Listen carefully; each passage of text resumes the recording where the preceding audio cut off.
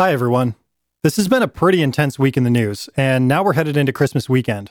We're in the middle of an existential crisis right now, but I think it's important to lay that down for a few days and remember why we celebrate the birth of one particular child among billions from 2,000 years ago.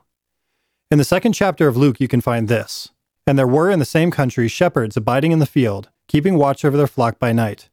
And lo, the angel of the Lord came upon them, and the glory of the Lord shone round about them, and they were sore afraid. And the angel said unto them, Fear not, for behold, I bring you good tidings of great joy, which shall be to all people. For unto you is born this day in the city of David a Savior, which is Christ the Lord. And suddenly there was with the angel a multitude of heavenly hosts, praising God and saying, Glory to God in the highest, and on earth peace, goodwill towards men. Why was this such a considerable occasion? From some perspectives, this was a kid being born. It happens every day. What made this birth so momentous? For thousands of years, the children of God had been promised a Savior.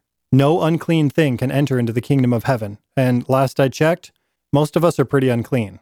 I dare say anyone listening to my voice right now has done things they regret, things they know they shouldn't have done, and probably knew they shouldn't be doing when they did them. Pretty difficult to return home to our Father in heaven when there's a zero-tolerance policy on muddy shoes, and we've been slogging through it up to our knees. Some further. For thousands of years, the children of God had looked forward with faith to the day their faith would be vindicated.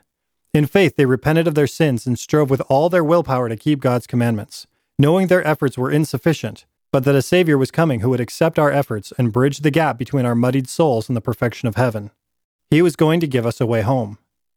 The only one of God's children, his firstborn, capable of rendering this service, condescended to live as a mortal, teach us, and atone for our weaknesses, even our outright rebellion. He didn't have to. God won't force any of us. He chose to do it, for our sakes. So this Christmas, let's remember why the angel brought tidings to the shepherds, why the wise men traveled such a great distance, and why the hosts of heaven burst into sudden exclamations of praise. Let's remember that Jesus Christ isn't famous for dying. He's famous for giving us a way home. Have a wonderful Christmas, everyone.